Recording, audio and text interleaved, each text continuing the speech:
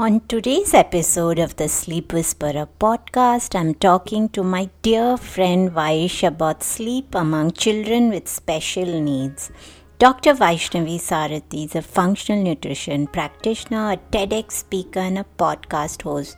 She's passionate about giving kids a fair chance at life through nutrition that sustains them, food that prevents autoimmunity, nutrients that boost brain function, and a digestive system that works with a thriving microbiome. Vaish is a functional nutrition educator with 2 masters and a PhD in environmental chemistry. Her life changed when her son was born with Down syndrome and later diagnosed with autism. She explored conventional options for the first 4 years of his life, including occupational therapy, physical therapy, speech therapy, communication therapy, doctors, and I'm sure if you have a child with a disability, you've gone down this route several times only to be left frustrated.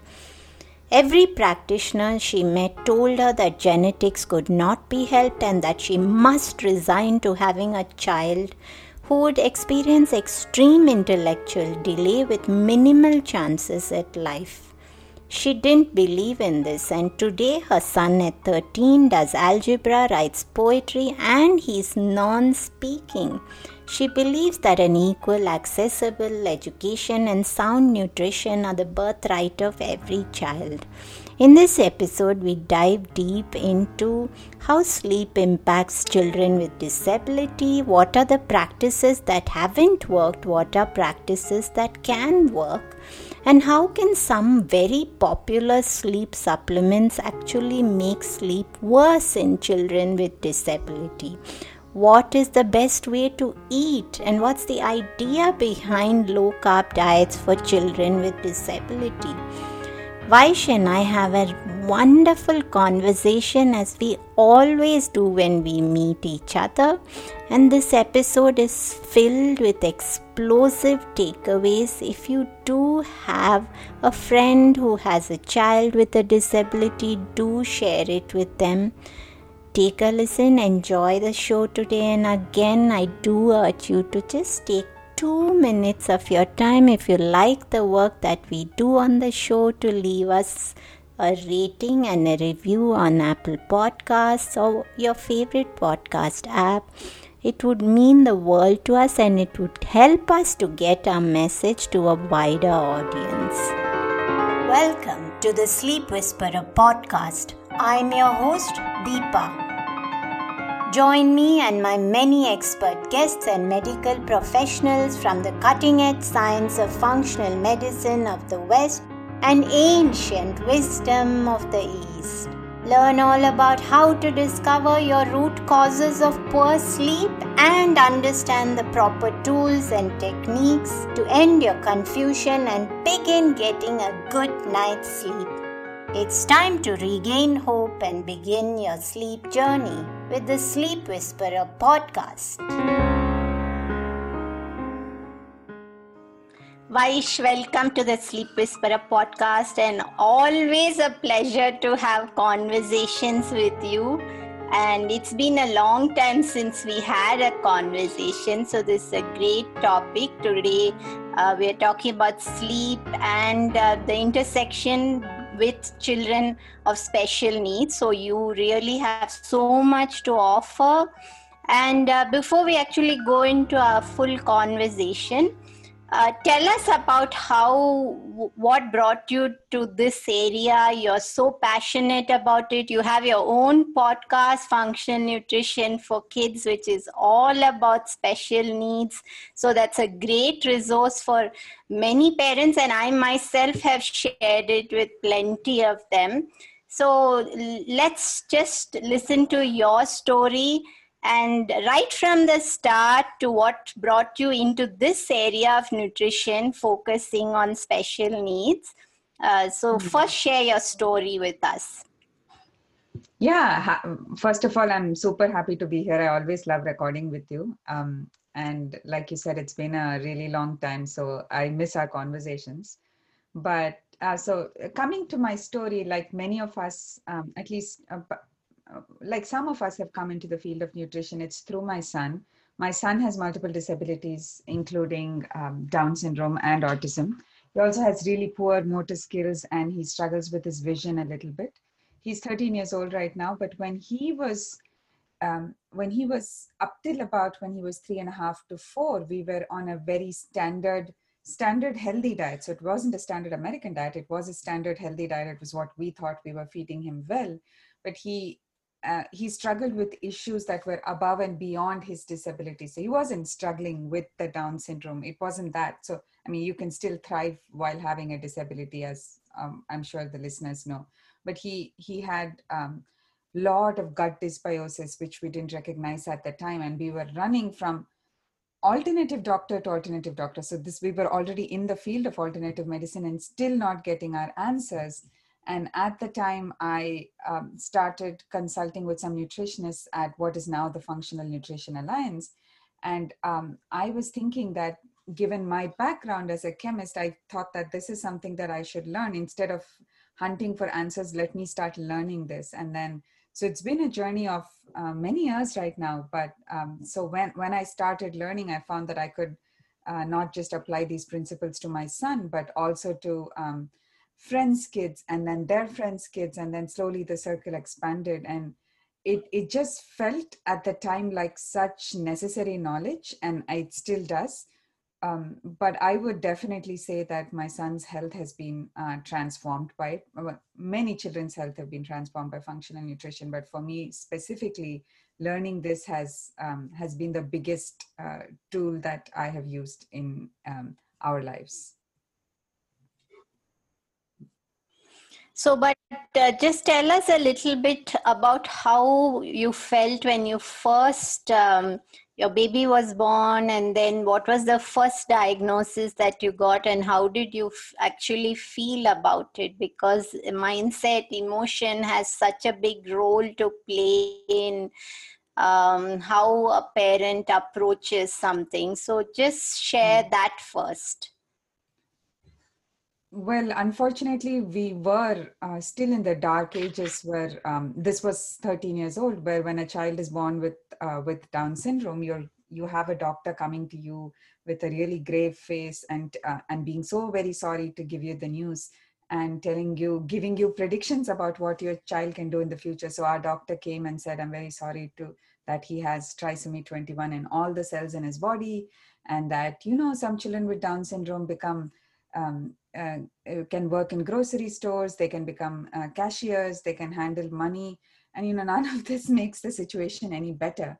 So it's presented to you as this huge tragedy. So, and of course I was in tears, I was in denial, and I was like, oh my God, how can this happen to me?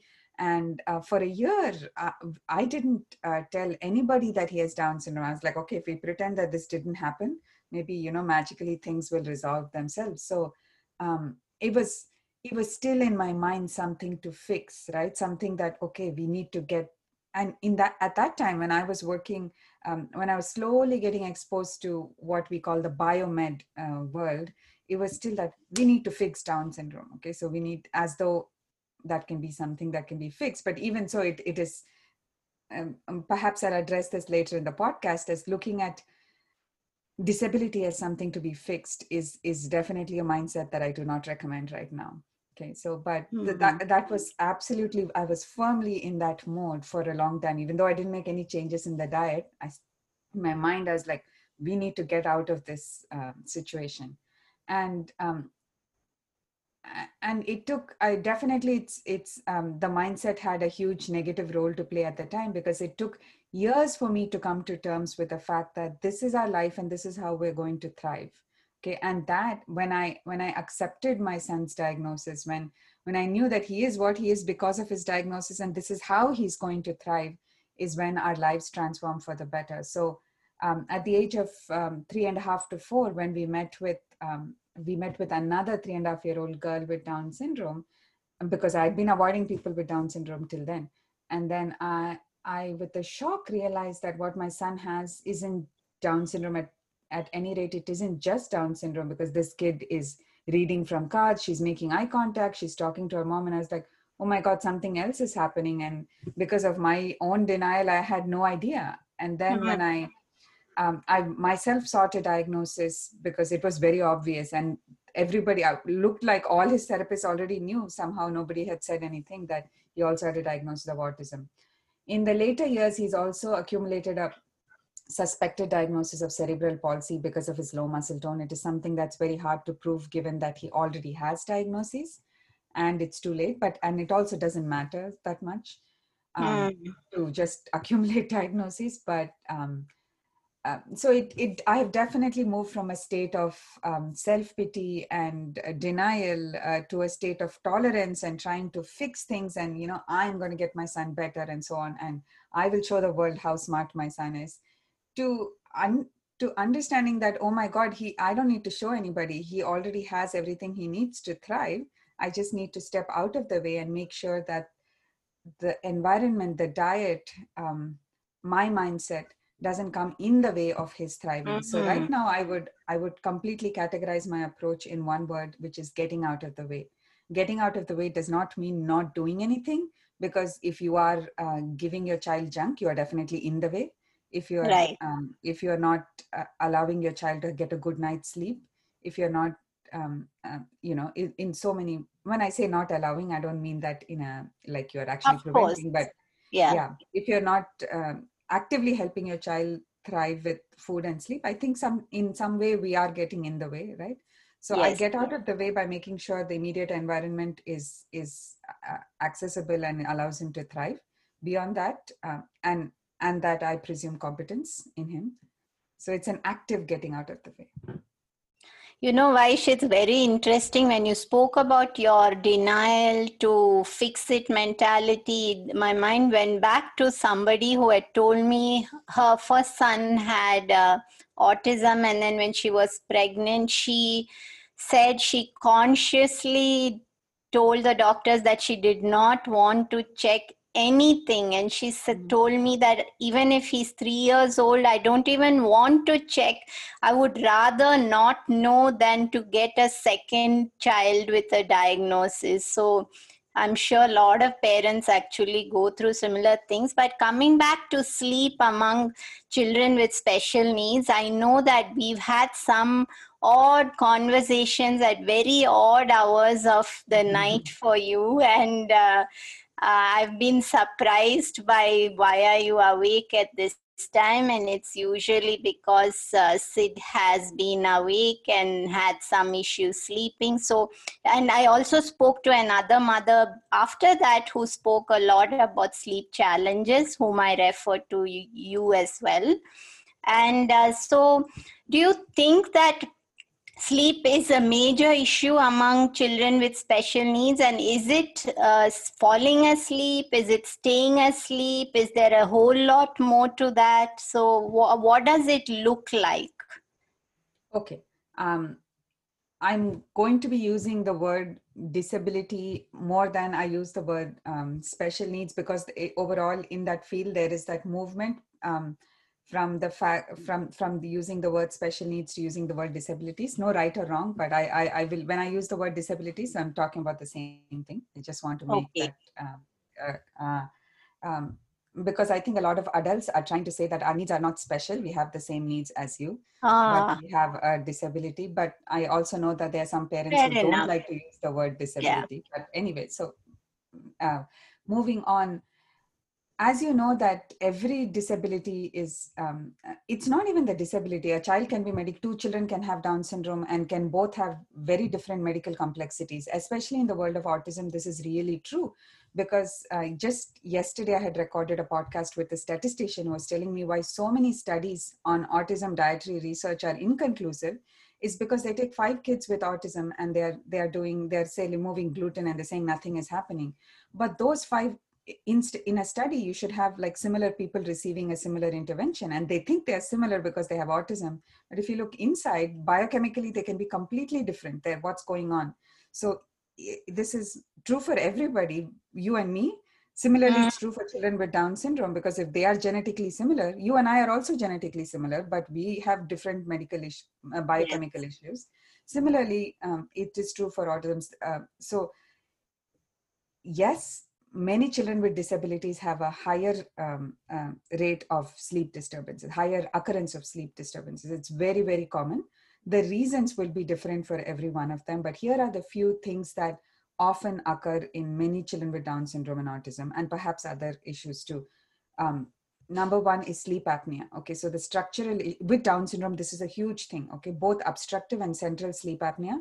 It's huge and often undiagnosed, and it Mm. needs to be the number one thing that needs to be addressed, because with my son, we jumped through many hoops because I didn't want to remove his tonsils and adenoids, because I was like, okay, these are lymph nodes, I'm not going to remove them. Ultimately, I had to remove them, otherwise I would definitely not go first to removal. I would try other things. But I would remember that for some, when you're dealing with sleep apnea, if you don't get that out of the way, there's really like, it's like, I would say, a first barrier to further progression. It doesn't have to be a structural, sometimes inflammation can cause sleep apnea too. But so that's very common in children with Down syndrome. In children with autism, it can be sleep apnea.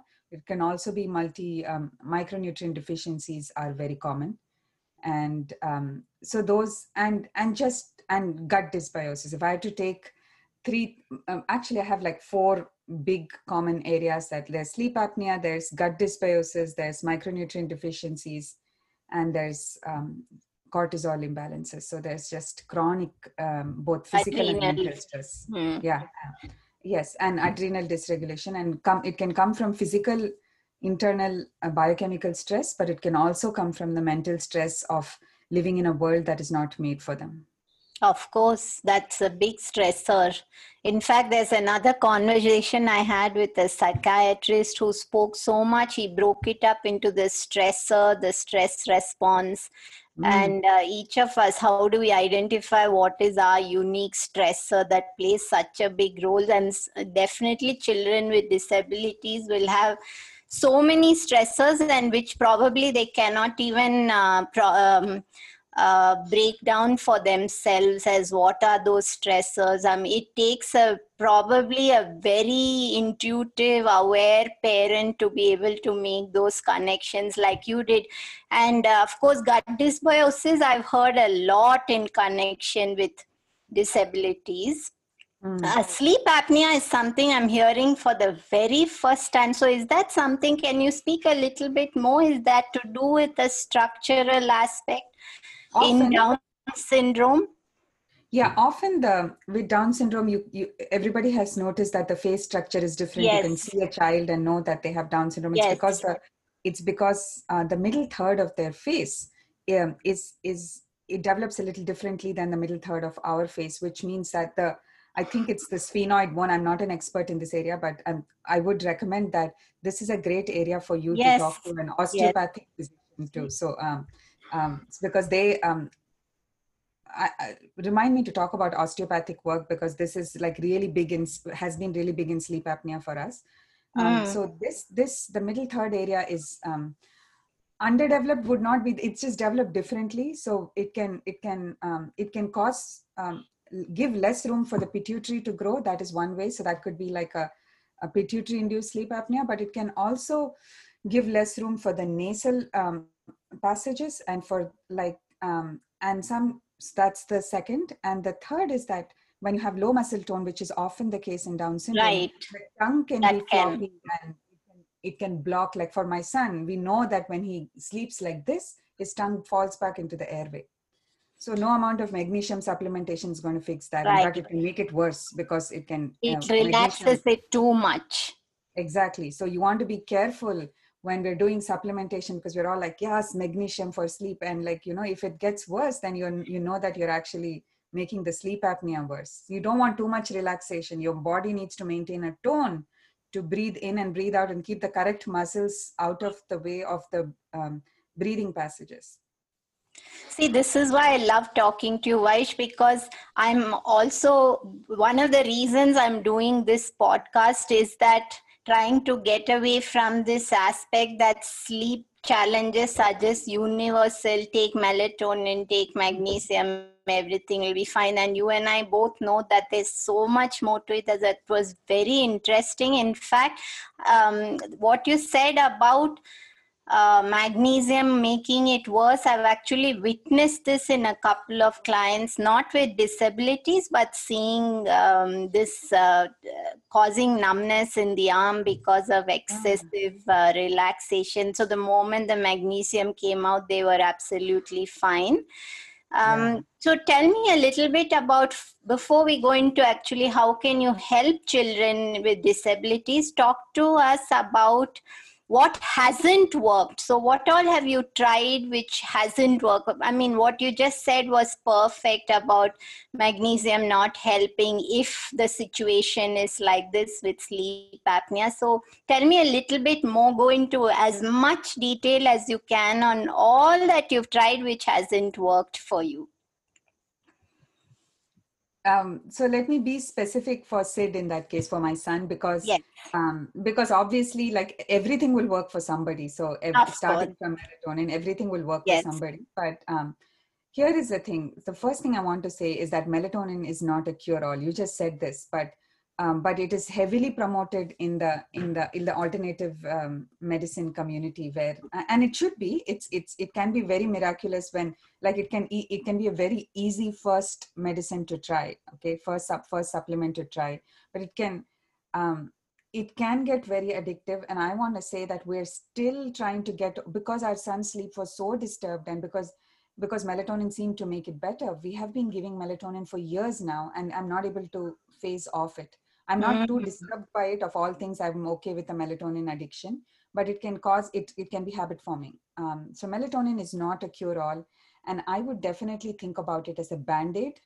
Okay, so and it is not a root cause medicine at all. Even though it looks like, oh, you're doing something very holistic. Melatonin is a band-aid, and I'm guilty of doing that band-aid. It's fine, but you have to remember that it's a band-aid. Wait, before you go further, I want to stop you for a second, because is there something wrong in melatonin being addictive? Because I have heard that it's one of the things that is safe to be used long term. I've also heard the other side of it where people say it's not okay to use long term, but mostly I've heard that it's one of those nutrients which is fairly safe for longer term use. So tell me about that. Not studied. That's the only thing. That this is We are literally the first group of people that are using melatonin long term. My son may be, like, if somebody does a study, he may be like one of the participants in that, for using it for over 8 years. It's fine. We don't. So and we know that it. I've heard both sides of it, but there is a negative feedback. A lot of it implies that the gland needs to produce less signals to produce that particular hormone. And also, melatonin is a hormone, and we know that high levels of melatonin can affect sleep. So for example, one of the things that I found with my son was that we were going up and up, because that's what our doctor had told us, that keep increasing, it's good for you, and it's relaxing for him. And finally, something was not working, was just not going to sleep. So I just rapidly reduced the dosage of melatonin from about, we were doing 6 milligrams to half a milligram, and he promptly went to sleep. And then as we kept it low, so we know from experience, and many clinicians know this from experience, that high doses of melatonin can actually impact sleep in a negative fashion. It in some people, right? So I just feel that it's definitely protective towards numerous things, including bone density and stuff like that. So it's an incredible thing, but it's still a supplement that your body is supposed to produce internally.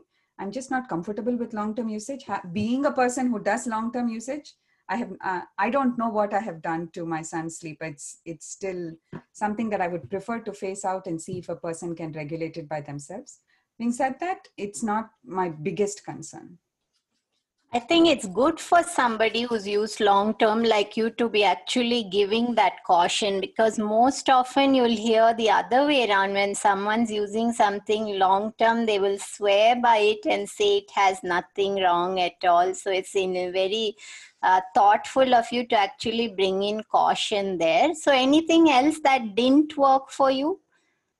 Um, long-term magnesium usage didn't work. So every supplement that we have tried, every intervention that we have tried has always been like, it would start off great, it would work, and then it would rapidly stop working, and then it would become against. This is a great way to remember that sleep is multifactorial. And if you try to fix it using one thing and keep hammering that, It can first work because you are addressing perhaps some pathways of sleep. And then because you are so addressing only one pathway and something else is getting neglected, I think it's really important to remember that it's not that there are specific interventions that didn't work for us. I can't say that.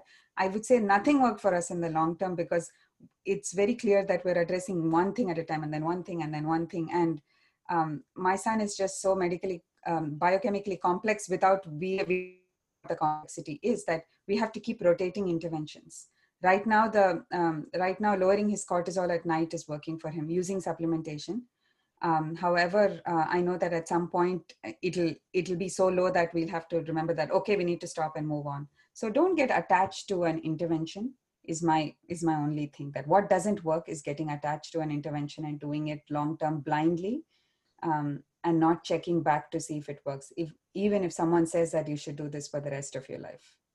Very interesting. Vaish, this reminds me of how somebody told me a while ago that anything which you keep using becomes like just daily foods, then your body even stops listening to it. There are people who use something which is meant to be therapeutic and short term, and then because it's so helpful, it somehow just continues into long term. I think we're all guilty of doing that somewhere. So that's an interesting point. Now, tell me about the other way around, because there is a bidirectional axis, isn't it, between children of disabilities and sleep issues? So while they can have challenges with sleep because they're constantly having sleep challenges, does that actually impact behavior, attention, mood, everything else? So is this the bidirectional axis that you see, a vicious cycle? Of course, yes, absolutely. So it is bidirectional, and as we all know that there is sleep is a non-negotiable, and then we can forget about learning, focus, energy, mood, all of your four things. Usually, when people are looking for a child, what are they looking for? If they're looking for medical help, they're looking for increasing focus, increasing energy, modulating mood, and learning disabilities and so on. And when I say whereas when I keep talking about presuming competence and all that, like we cannot this is part of that, because you cannot diagnose a child with learning disabilities if they're not sleeping well. Even we will have learning disabilities if we don't sleep Yeah, well. absolutely. Yeah, so I think that, like, in anything that you're doing with a child, if they're not sleeping, forget about everything else and get there first. So this is what we talk about as tier 1. Yes. Yes. Okay, so tell me about what has worked for you. Are there some patterns you're seeing in terms of setting a rhythm for your son? Is there, I also came across, Vaish, somebody who said that it unnerves my child to sleep in a dark room, so I always have a light on, and I've also got used to sleeping like that. So is there some sort of a pattern that you've set where you create some rhythm? What about light and dark? What about the food that you give to him? What about that plate? Talk to us about a sleep plate. Okay, definitely. Yeah. So the rhythms that work for every child are going to be different, but in terms of what um, are you asking about, like, the few things that work for everybody? Is that Generally, for children with disabilities, what would you say would be more common practices which would actually support sleep? Yeah, Setting so a definitely the rhythm. first thing would be blood sugar balancing, because especially, so you were talking about how do you know what are the what are the patterns that you see. If you see a child getting up with some aggression, anger, a complete very irritated mood and so on, so you want to, that is like a very big sign to me that you are waking up with a very low blood sugar, or it could even be higher blood sugar. That's automatically, it could be because blood sugar is disrupting sleep, sleep is disrupting blood sugar, all of that, right? We know that cortisol and blood sugar have this intimate cycle. So the first thing, again, we always want to start with the low hanging fruit. So the most easiest thing to do is to make sure that the child is sleeping at night with a meal that's balanced in fat, fiber, and protein. And if there is a gap between if there is a significant gap between dinner and sleep, this is absolutely where I first go, is that we do like banana, pumpkin seed, um, little bit of ghee, even if the child can tolerate, before sleeping, or just a cookie made with some nut and seed flowers. Mm. Yeah, I don't mean like a super sweet cookie. I mean like very minimally sweet cookie, but so something to make sure that the child has some protein before they go to sleep. So that brings us back to the plate. So the plate, for to me, looks the plate has enough vegetables throughout the day and a little bit of protein. Okay, and that protein can be is ideally from at least a little bit of seeds, because um, seeds are so awesome, because they, you get your micronutrients ticked off, you get some really nice protein, and between, I mean, I feel like they are the most neglected source of both of these things. I mean, we're always like veggie, veggie, veggie, and other stuff, but I like, just by rotating your seeds, there's so much that can be done, and it's easy to get into these, get into a lot of recipes instead of having supplements. So blood sugar balancing would be definitely, I've seen many children where, just getting a little late night bedtime snack of some protein really helps them stay asleep, and also helps them wake up with a more stable mood. So that would be something that you want to see. If mood is affected, if your child is waking up in the middle of the night, that would be the first thing I would try. I'm Obviously, going to also, stop you for a second, Vai. So tell me about, you said blood sugar balance, eating a lot of vegetables in the day. Do you find children with disabilities struggle to maybe digest a higher amount of fiber? Is there a difference for them between raw foods, cooked foods? Because you did talk about dysbiosis and the microbiome is different in these children. So is there a way that maybe they can have maybe more broken down? Have you noticed any difference between raw foods, cooked foods, anything like that? absolutely, yeah. So, definitely children can have that, and beyond that, many children self-restrict their eating, where they may not even want to have their vegetables, right? So, I think you brought a very important point. Like, we have to go, while blood sugar balance is the lowest hanging fruit that we can get, like about at the same level, but perhaps a little bit higher, is gut dysbiosis and your digestive capacity. So, in a way, I would say they're probably equal. It's easier to do, like, have something at night and see if that helps. But if that doesn't help, it may be because you're not absorbing your protein, your stomach acid is not sufficient, or you just Mhm. have, all sort of pathogens growing in your gut. So even before, yes, even before we talk about cooked and raw vegetables, I would, I would probably worry about, protein absorption, because I see so many kids that are chronically bloated, and addressing stomach acid would be definitely a number one priority, because um, you can't even do the blood sugar balancing if you're not digesting your food well. Very So good point. But talk to us about what's a safe thing that parents can do for their children to improve digestion, stomach acid, something without maybe going into the realm of supplements where they may be out of scope to understand side effects. But what safe things that they can do to improve and support their child's digestion?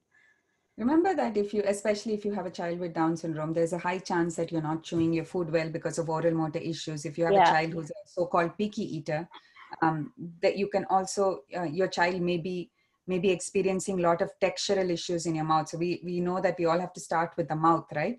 So before we even go into stomach acid and all, so is your child smelling the food? Is your child averse to smells? Is your child able to smell? So, a lot of times these eating issues are because a child has lost an ability to smell, could be because of a zinc deficiency, it could be something neurological also. But we want to make sure that the pre stomach process, is the cephalic phase of the digestion, is working well, right? Like, I would really not trivialize the chewing and the smelling part, because it can actually not be occurring in many children, because in us it is easy to say, we'll just say, oh, just enjoy your food. But with a child, especially if a child has disabilities, you want to see how are they addressing their food, how are they accessing their food, are they just, are, how sometimes parents will, the children are seeing the TV and they're so desperate for the child to eat. Hmm. Just stuff water, right? That can really affect your digestion. I mean, like if Yeah. anything, it is, I'm not saying this for children who are chronically, like, if your child is having failure to thrive, this is not what I'm talking about, but you need to sometimes get calories in. But it's more important about how they eat than the fact that you're just stuffing stuff in their faces. So, because it can really affect digestion. But once the enjoyment is taken care of, once we get into a healthy relationship with food, one of the easiest things to do is lemon water before meals. And sometimes children will have it only with a little bit of raw honey, and that's okay, preferably without. But the other thing that really works is trikatu, the Ayurvedic herb. So trikatu can be game changing, actually. So So how I can a parent actually use that? like a little bit. So trikatu is an equal mixture of ginger, long pepper, and black pepper, and you can just get it anywhere in India, but you can also get it in the US. So if a child is not swallowing capsules, I would, just mix it with a little bit of ghee or mix it with your rice and give it as the first meal. It can be a little spicy, so I would taste it first to see whether you think your child can tolerate it. So I would just use a quarter teaspoon or less, but it really kickstarts digestion. It's like one of, So can it be mixed with honey? I'm sure it can. I think I haven't ever done it. I usually mix it with like the food itself. I kind of wrap the food around, or like if there's some soup, I'll just have them swallow the soup. Or if it's a capsule, I'll have them swallow one capsule about 15 minutes before. But it can be mixed with honey. Remember, because it is ginger and black pepper and long pepper, it will be a little spicy, but I've had it myself. And the spice has never been a deterrent for me. I would always recommend in these cases that the parent try, depending on the child's sensitivity. If the child has ulcers or some inflammation in the food pipe, then I would reconsider. Actually, I would reconsider both lemon water and that. Then at that point, you want to heal the inflammation before you go there. But yeah. How can a parent know if their child, I mean, because this is probably a child where they're not able to ask, or they might not always be able to have a conversation regarding how do you feel, symptoms. So how would a parent know this? Behavior, oftentimes, after food, if like shortly after food, the child's behavior significantly worsens. When the child, okay, this is like this is something I've been meaning to say, because acid reflux can be a big reason why some children with disabilities don't sleep, because when they get into the lying position, your acid comes back up to your throat, and which can be due to low stomach acid. It can also be due to low muscle tone. So in that case, if you find that a child has sleep disturbances and the child has behavioral issues, when I say behavioral issues, I don't even like using the term, but when the child gets angry or like starts getting very uncharacteristically irritated a little bit after a meal, these are generally signs of some irritation happening in the throat. They can be, so it might be worth checking out. Or if the child, giving lemon water makes the child, anything citrus or sour or slightly acidic makes the child very uncomfortable or restless. Those are signs. So usually children with acid reflux and or any inflammation in the throat are very, very miserable, as would be understood, because it's very painful. And so you can see that there should be some indication that your child is uncomfortable or in pain. Even after sleeping, when the child wakes up, if the child is like crying and really unhappy and so on, those are times that you should check for acid reflux, because it's not so uncommon. And acid reflux can therefore then continual acid reflux can cause inflammation of the food pipe. Very interesting, Vice. So again, I'm going to come back to what I asked you earlier. So would you find that for other parents with children having disabilities, it might be a good place to start by breaking down the food a little bit, because you did speak about inability to break down, bloating. So is it something that you found where maybe soups and cooked vegetables might do better for children versus something like a raw salad or a smoothie? Have you I noticed think with any difference? I have not noticed, because a lot of the children that I see aren't even ready to have a raw salad. But see, the thing Hmm. is, what the child ready to have is another thing. Yes, for any child with some level of gut issues, you want to go to more cooked food. So in fact, any most of the healing diets like GAPS and so on, they'll start with a broth and boiled vegetables. That is much easier. But we also want to start with where the child is. So if you're on a healing diet, you might automatically be doing that. If you're not doing that, it is definitely worth considering to do that, to see if that helps, because it will definitely help with the easy digestion and nutrient absorption. But I know that with some of my kids, the only way they'll have vegetables is in a smoothie. Putting cooked vegetables in a smoothie, actually I find those tastier than raw vegetables. So like when Yeah, you I put do beets too. in a smoothie, cooked beets give a Yeah. better. So it's worth Yes. trying, depending on where your child is and if they will tolerate it. It's worth trying. It can be helpful for sure. Very interesting. So, Vaish, we did speak a little bit about the sleep food plate for children with disabilities, but I want to ask you a little bit more about whether you find any difference if a child is really struggling to sleep and having the vicious cycle effect of further mood fluctuations, behavior fluctuations, learning challenges. Do you find a difference between putting the child on an animal based versus a plant based diet? Personally, I have not encountered this, but in anecdotes, there are many cases where like most of the healing diets that are accessible for children with autism are are animal Heavily based. animal based. Yeah, they are Exactly. severely That's why I'm animal. asking you this. Because most of them speak about the certain nutrients that come from animal proteins, which are very critical for these children. That's why I want to talk to you about what have you done personally. Has your son ever been plant based, or is he more animal based? And what have you found him benefiting from? So this is a hard question to answer, but I'll answer from my personal context, because it's hard because I actually don't know the answer and I'm questioning Yes. that line right now. So as you know, but Yes.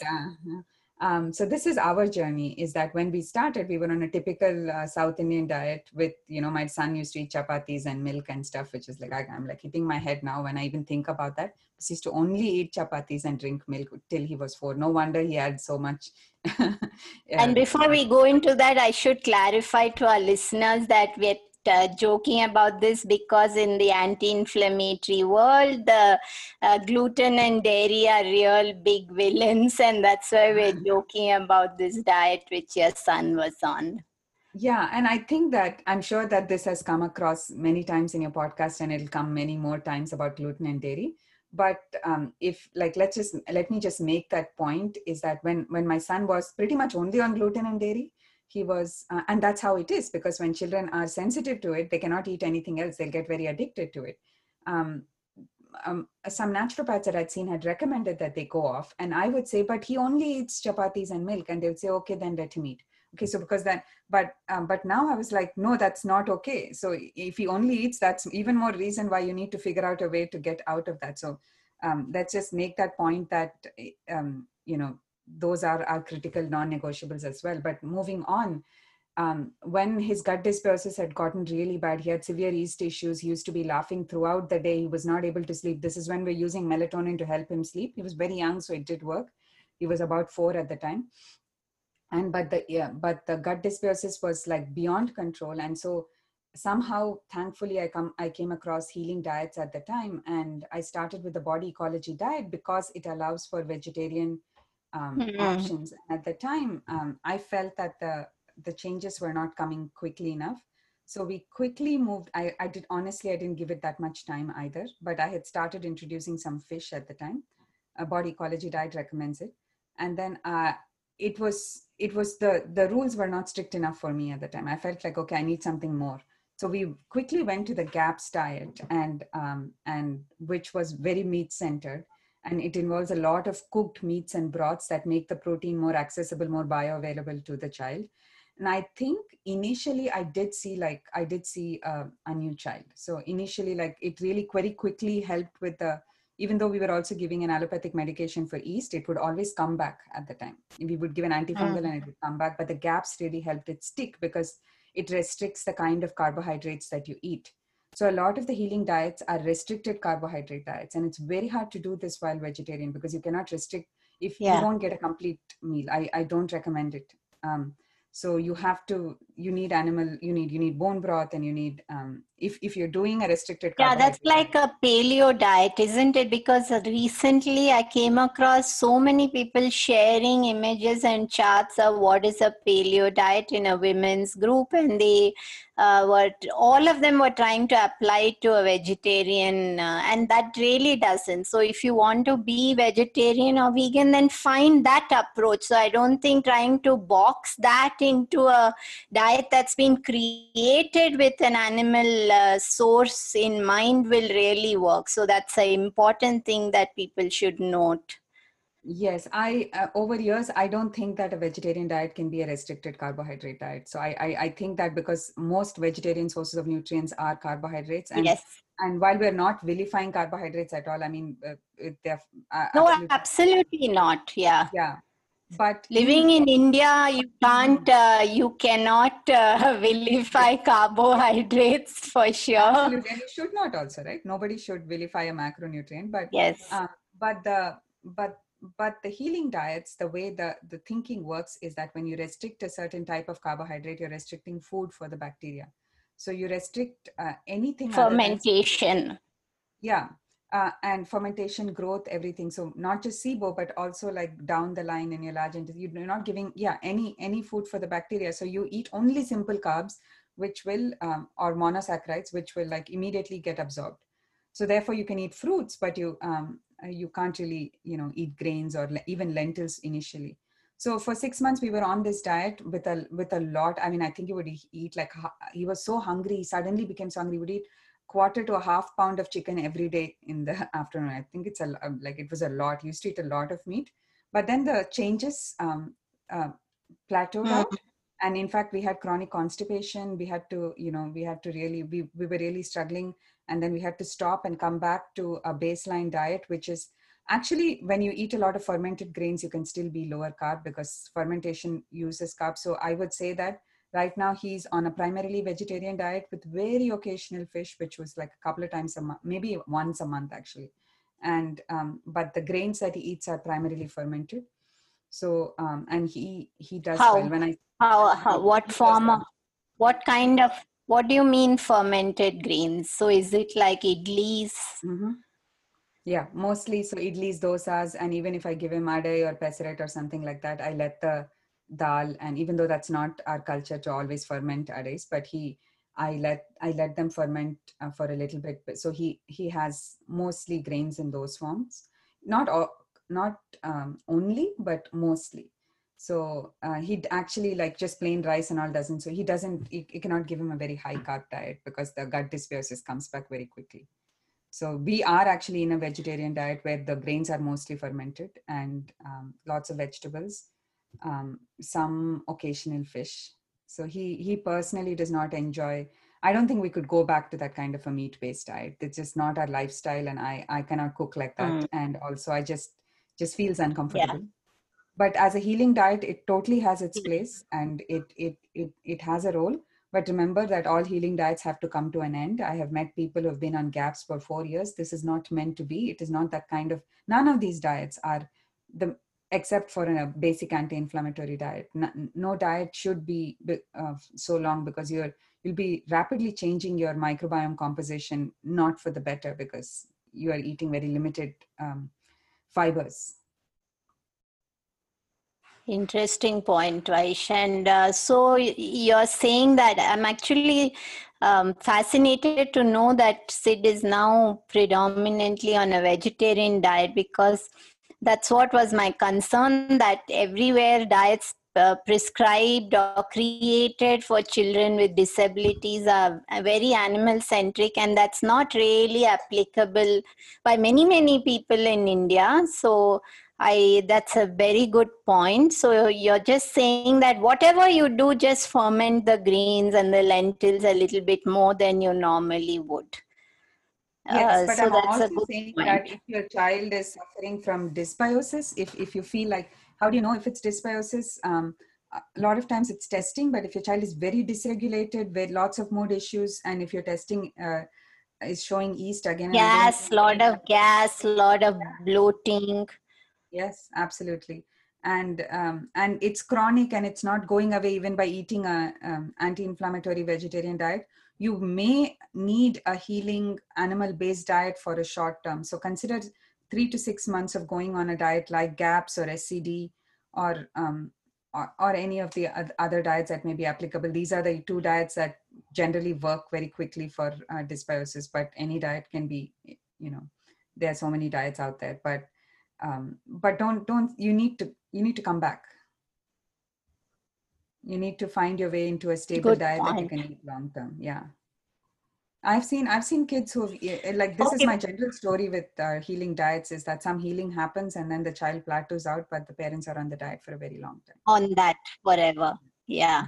I think that happens to everybody, Vaish, not just parents of children with disability, because you constantly see people who've taken a supplement or done a diet for a particular reason, and then they're on that for the next 2 years thinking it's the wonder diet. And it's a very important point that you brought up, that the diet is so wonderful because it is a short term therapeutic diet with an intention behind it for whatever reason, which varies person to person. So before we conclude, just tell us about one, maybe some kind of an external therapy that you find very helpful when Sid has really sleeping challenges.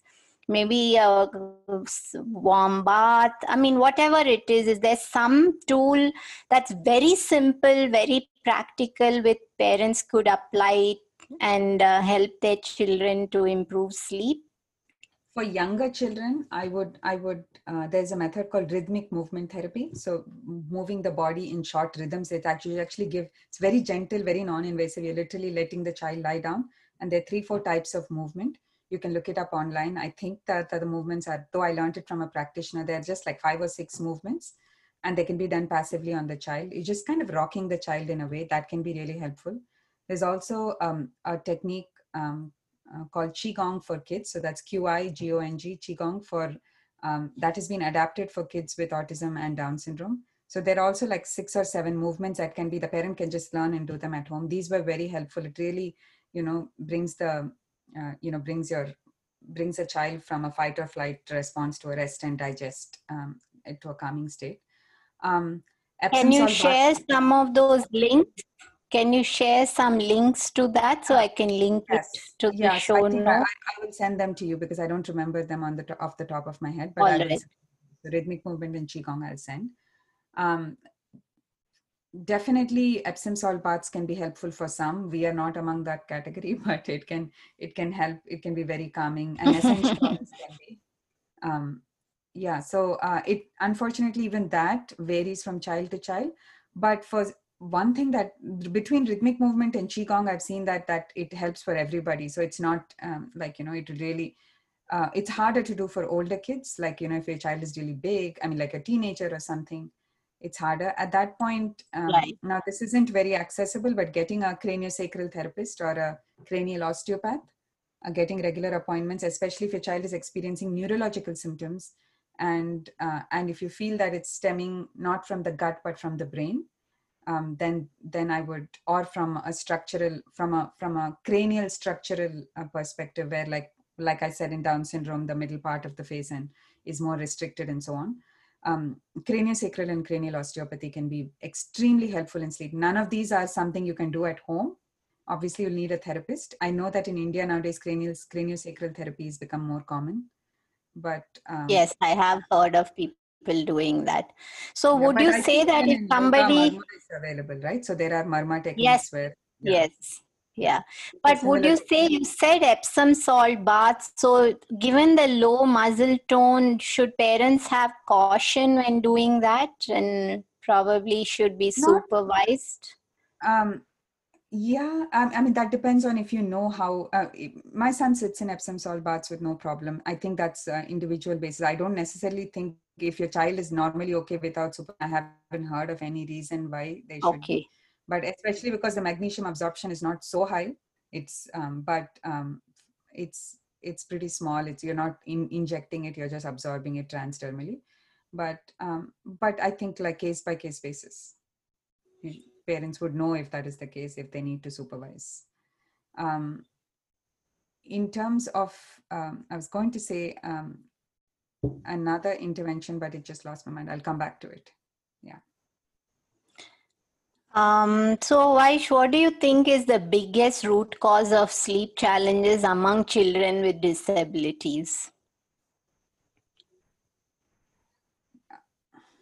I know we can't put it down to just one cause across the board, but what would you feel is probably the most one of the common reasons among many, many children?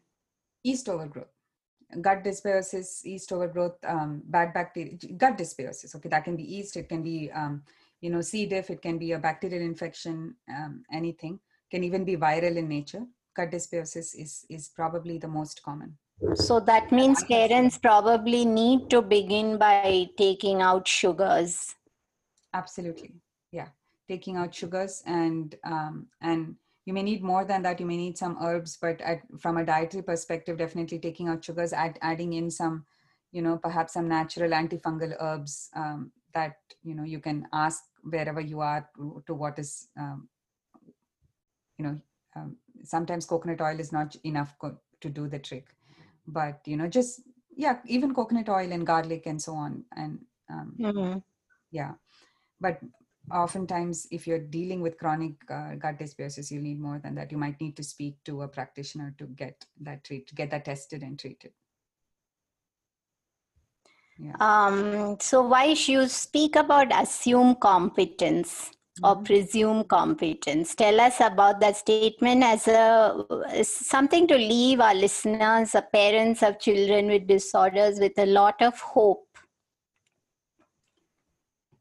When we talk about the stress part of not falling asleep, right? So one of the biggest causes of stress in a child's life can be the parent, right? So, and parents think that children are the biggest cause of stress in their lives, but I assure you that the opposite is more true than.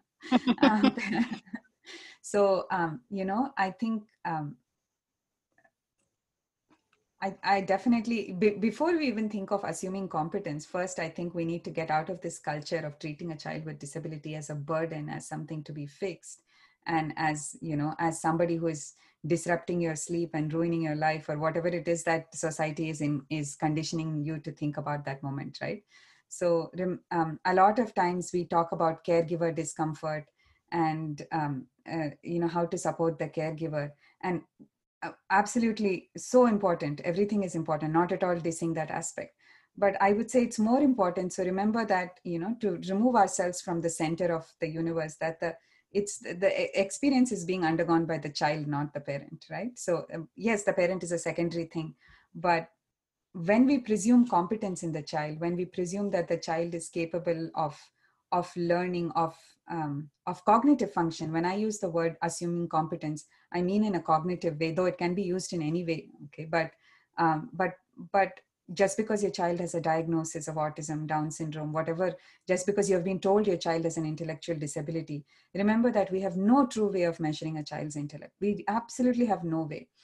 Um, the brain is a mystery, and the only way we know the brain is plastic, it's neuroplastic. The only way into the brain are the senses.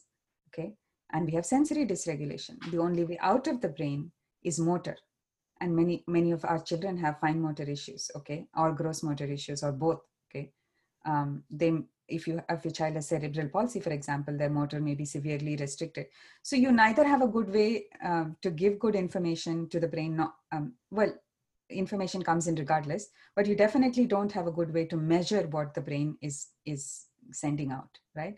So to assume that your child is, go about telling people that we tell them all the time that I've also done this when my son was younger, that, oh, my child is just a 2-year-old inside, my child has the mental capacity of a 6-month-old and stuff like that. When we put our own children down, we're doing this often in the presence of our own children.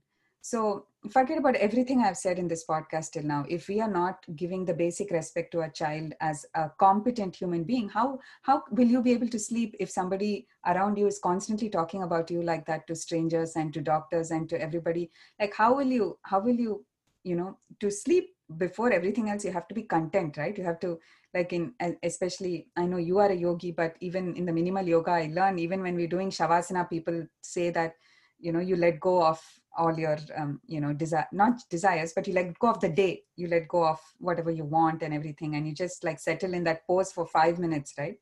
And if you're always, but imagine if your yoga instructor is constantly putting you down, will you even be able to do a shavasana? So similarly, how for a child to sleep, um, the primary caregiver should be able to respect the child, the parent, right? And you may think, who are you to tell me to respect the child? I'm the mom, I love the child. Let me tell you that love is not the same as respect, because unless you Absolutely agree. Very, yeah. very sensitive. Yeah, and if you have to first not convince yourself, okay? The minute we start convincing ourselves, it's a lost cause. We have to know. It's just a shift from, that my child is fully capable. Something in the body is getting in the way. So many things. The body is so complex, but the body and the mind are not the same. We already know this. So when we have no insight into the mind, we have only one option. We have two options. We can assume that it's completely incapable, or we can assume it's completely capable. And why not just assume it's completely capable? Just it's just a mind shift. What difference is it going to make to you? But it's going to make all the difference to the child. And when you assume, you have to act accordingly. So in the sense that you give age appropriate information to the child, you treat the child like an age appropriate person. You don't have to treat them like a genius. But if your child is 7 years old, you don't do baby talk and you don't teach ABCD to them at that time. You treat them like you would treat a neurotypical 7-year-old, and that Mm, can make all the difference. Okay, I'm very sure that you profound. already love your child, but let's start treating them with the respect that they deserve. That's beautiful. Very, very profound and very sensitive. Vaish, one last sleep whisperer mantra. So please finish the sentence. If sleep is the new medicine, then how would you complete that sentence? I was thinking about it a lot and I was really struggling with this, but I'm going to end with something that I was not thinking of at all. So if the sleep is the new medicine, respect should be your primary tool or mantra. Wonderful. Lots of takeaways, Vaish. And I will also, where can people find you if they want further resources on, you've got a great podcast. So where do you think that they need to go? If you want to listen to more, so every week I just tackle a new topic on functional nutrition or learning, because I'm also a teacher and an educator. So my podcast is called Functional Nutrition and Learning for Kids, and you can find that on iTunes or anywhere you listen to podcasts. And my website is just functionalnutritionforkids.com. So and yeah, you can reach me there. I'm also on Facebook under Functional Nutrition for Kids. Thanks for being here today, Vaish. And I think our listeners have got so much information, not just practical, lots of knowledge and a lot of hope, as always, whenever I have conversations with you. Thanks for being here today. And I think you've left a lot of people with immense hope. Thank you, Deepa. It's always I always find myself saying nice things when I meet you. So I thank you for having me on your podcast.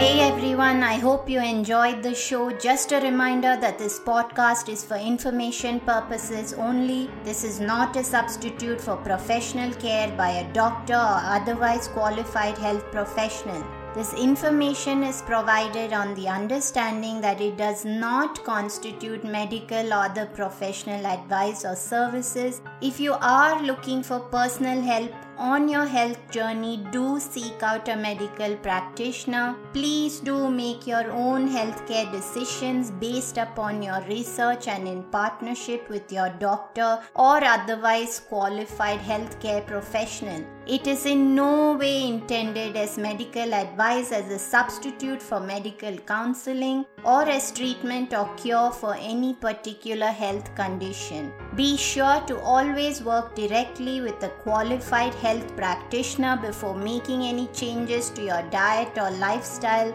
that may feel out of your realm of comfort or understanding. If you are looking for an allied functional medicine practitioner, do seek out more information on www.phytothrive.com or www.sleepwhisperer.pro. It is important that you have someone who is qualified and understands your health personally in order to provide adequate care, especially when it comes to chronic health conditions.